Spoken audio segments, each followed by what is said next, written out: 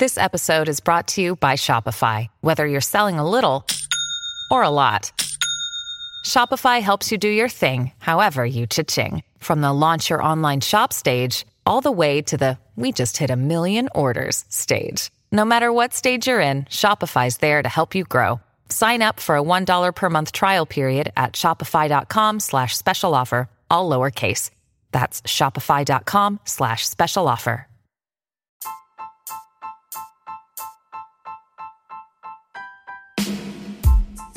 Welcome to the ChatGPT podcast. I'm your host, Jaden Schaefer. Each episode, we dive into the latest developments in the exciting field of artificial intelligence, exploring its applications and potential impacts on our daily lives.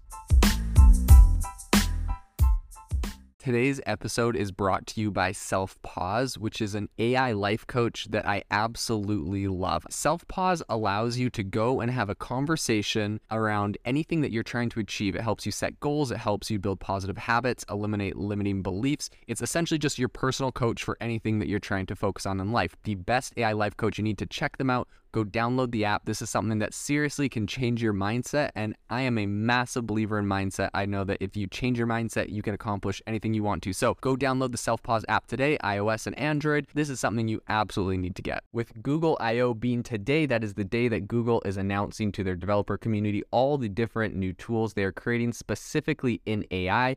Today, I want to cover on the podcast how Google is integrating AI into Gmail, Google Docs, Google Sheets, Google Slides, and a ton of other different areas. So pretty much their entire what they call their Google Workspace.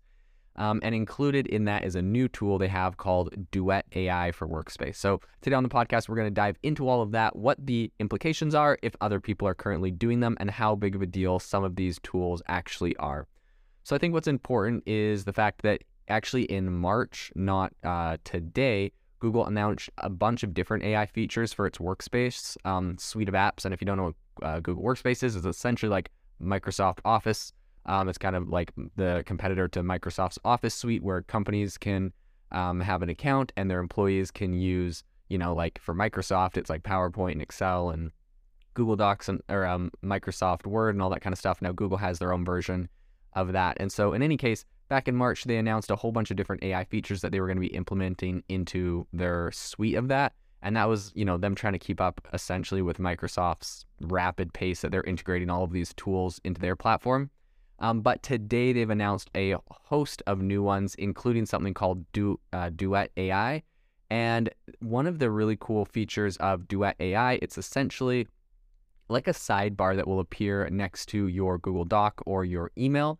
And it is there to essentially summarize and answer questions you have about the document you're currently working on. And it also is good at answering questions on documents across all of your different Google apps.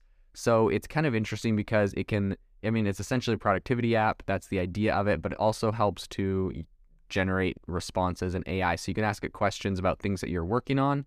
And it has a writing assistant and a whole bunch of other different tools on it. So we'll dive into that a little bit more in a second, but the other one I want to cover was something called Help Me Write for Gmail. And this is interesting because it's going to be on mobile and on desktop.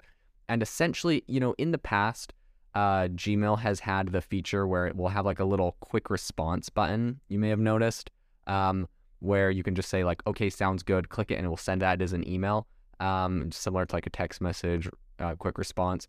And then beyond that, they also kind of started coming up with this autofill. I don't know if you noticed, but on Gmail, when you're writing an email, it will kind of have a suggested autofill for the rest of the sentence that you're working on, whatever.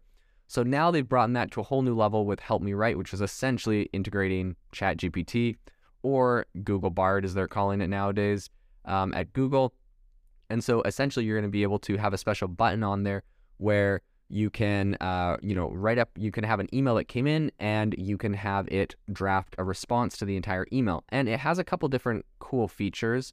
One of them being that you can select different types of draft. So you can have it draft you an email that's more complex, that's longer. So in the example that they were showing in their keynotes, they showed, if you got an email from an airline saying your flight was canceled and it gave you a $75 voucher, it helped them draft an email to try to get a full refund on it, and it sent them this, generated this little email, and it said like, make this more like elaborate, and then it generated an even longer email with more details, because maybe you're more likely to get a refund if you have a more elaborate one. So they have a few different options in there, and those are really cool. I will say the one thing that I felt was pretty dang gimmicky was they've incorporated this "I'm feeling lucky" button into the Gmail responses.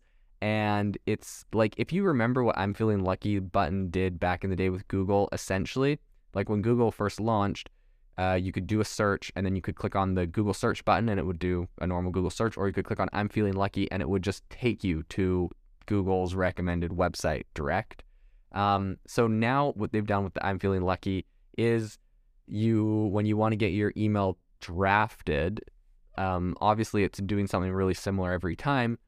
But if you click "I'm feeling lucky," it will do like different styles, different voices. So it could draft a response in the style of a pirate, or I don't know. It just like has a bunch of like different random things, and it's like fun and whatever. Like fun, sure.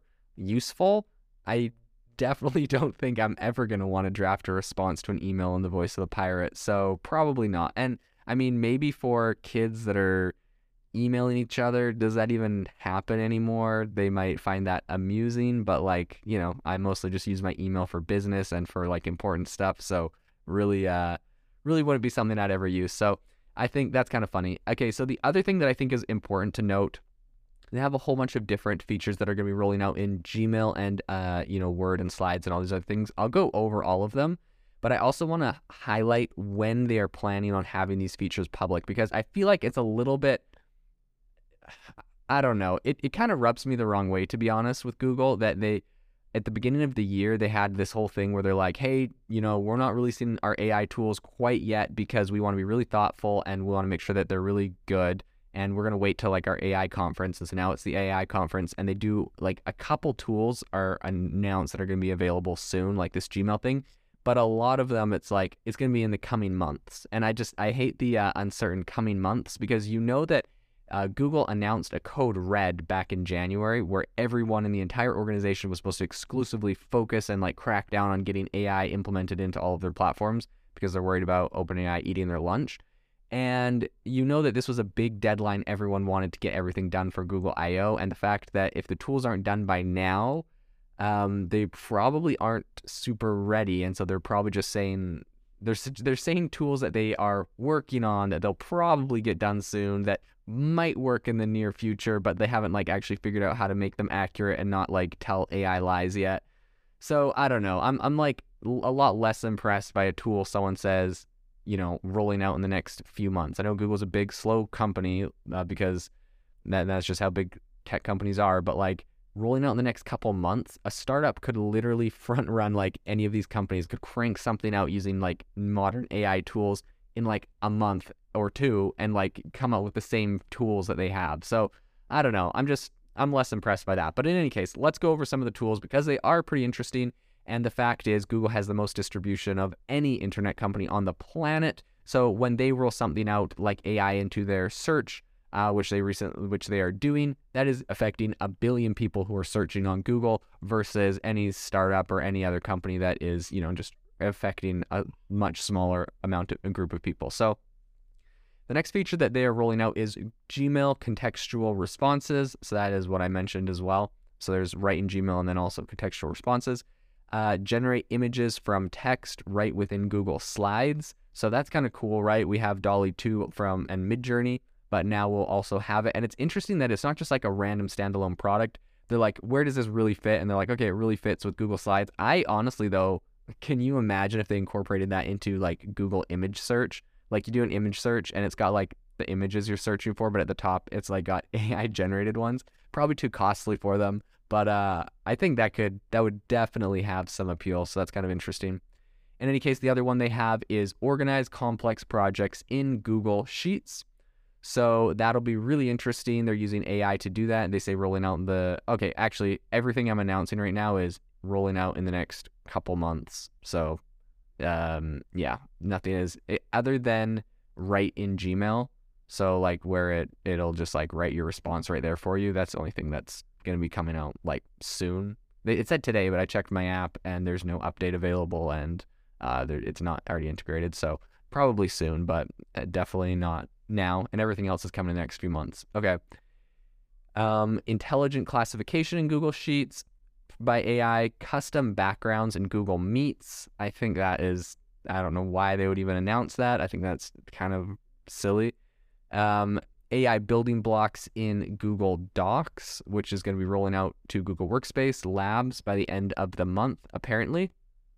And proofreading in Docs, which is rolling out in the coming months, which, why does a proofreading functionality take a couple more months to roll out? I do not know. I can't tell you. This is Grammarly essentially, but using AI, which ChatGPT already does. So I'm assuming Google Bard already does. I'm not sure. I bet they had a real big push to get it done now. It's not done. So in the coming months, whatever that means. Sorry, I'll try to stave off a little pessimism on Google's thing. They did announce some cool things. Obviously, the integration into Gmail is really cool. And also, I do imagine that Gmail integration is going to kill a lot of startups. I know a lot of people were working on different Gmail plugins and tools to integrate AI. However, maybe it won't, because maybe people don't want Google Bard writing their email. Maybe they want ChatGPT or another, Anthropic or some other AI model to do it. So I guess that'll be left to be seen. What they recently did say was kind of talking about integrating this into Gmail.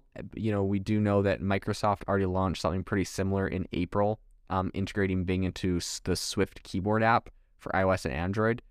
And so I think that, it's not something that's completely new for Google. Other people have done similar tools. A lot of startups, as I mentioned, are already doing that, which now I'm assuming will just be dead. But this is what they said about it. As you can imagine, mobile creates a whole bunch of constraints. Sometimes you're online, sometimes you're offline. You really don't want to fat finger things. And so we expect people to use far shorter prompts when asking AI to help them write mobile. And we've had to tune our experiences there to create the best possible outputs with the least possible input. So something I will say just based off of that, we do know that they are making specific changes on mobile versus desktop. So I'll be really curious to see when these things actually roll out, if the mobile versions have far less functionality, or if they've really found a way to dummy these things down. This is a classic problem every software company struggles with. How much more are you able to do on desktop? How do you get all the desktop features available on mobile? And it's going to be really interesting to see how Google is able to pull this off. Traditionally, they've been quite good at this with all their other suite of Google apps. So I'll definitely be impressed, and if they can pull it off, and I'll be looking forward to seeing what they do with this in the future. The innovation in AI right now is absolutely exploding. If you want to stay on top of all the insane disruptions and innovation that's happening right now, you need to subscribe to our newsletter on aibox.ai. We send you daily everything that is happening, the news and the crazy advancements in AI technology straight to your inbox for free every single day. So go to aibox.ai, subscribe, and stay ahead of the curve on the world of AI. If you are looking for an innovative and creative community of people using ChatGPT, you need to join our ChatGPT creators community. I'll drop a link in the description to this podcast. We'd love to see you there, where we share tips and tricks of what is working in ChatGPT. It's a lot easier than a podcast, as you can see screenshots, you can share and comment on things that are currently working. So if this sounds interesting to you, check out the link in the comment. We'd love to have you in the community.